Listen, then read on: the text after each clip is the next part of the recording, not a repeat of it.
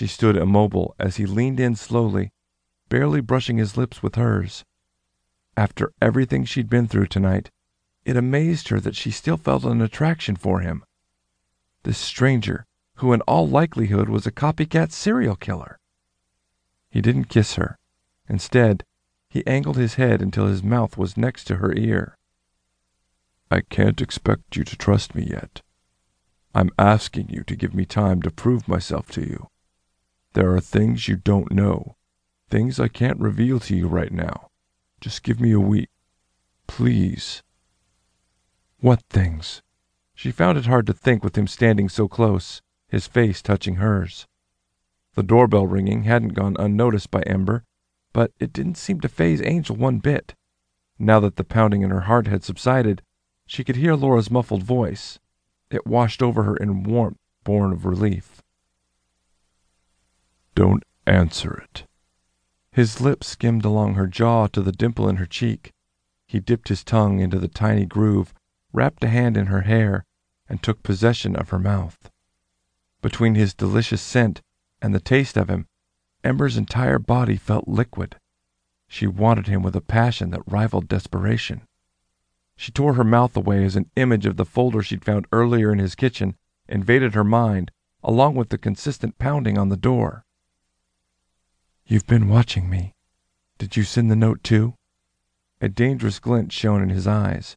His body went eerily still. Note? Don't pretend you don't. He grabbed her shoulders and squeezed. What are you talking about? Someone left a threatening note at Laura's place the day after a manila envelope arrived. What was in the envelope? He seemed so genuine, she wasn't sure what to think anymore. A couple of photos, one of a dead woman's body, and one of me at the crime scene. You really didn't have anything to do with that? No, I didn't. You have to believe me. She wanted to. Clay's voice penetrated her confusion. Ember? Are you in there? We're coming in. A low growl came from Angel. Get rid of him. The sound of a lock clicking could be heard in the silence.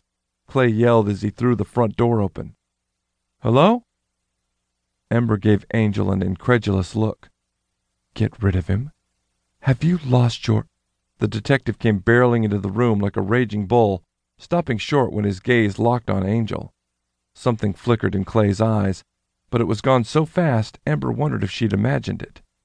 He glanced at her briefly, turned on his heel, and ducked back into the hallway, nearly running into a frantic Laura.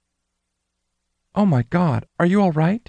The blonde darted around Clay and wrapped Ember in a bone-crushing hug. Yes, I'm fine. What are you two doing here? I've been calling and... Laura's voice trailed off when she spotted Angel. Ember pulled back and faced him. It was now or never. Should she turn him in, or risk her life with a stranger who had evidence in his condo that could place him at the scene of a very recent murder? The gorgeous Bulgarian stared back at her with a gleam in his eyes. She felt it was a challenge, a demand for her trust whether she wanted to give it or not. Something happened to her in that moment that couldn't be explained. An unseen force passed between them in a silent battle of wills that she ultimately lost. Clearing her throat, she broke the connection. Laura, this is Angelo. The blonde shot him a quick smile and wave before once again focusing on Ember. We need to talk. In private?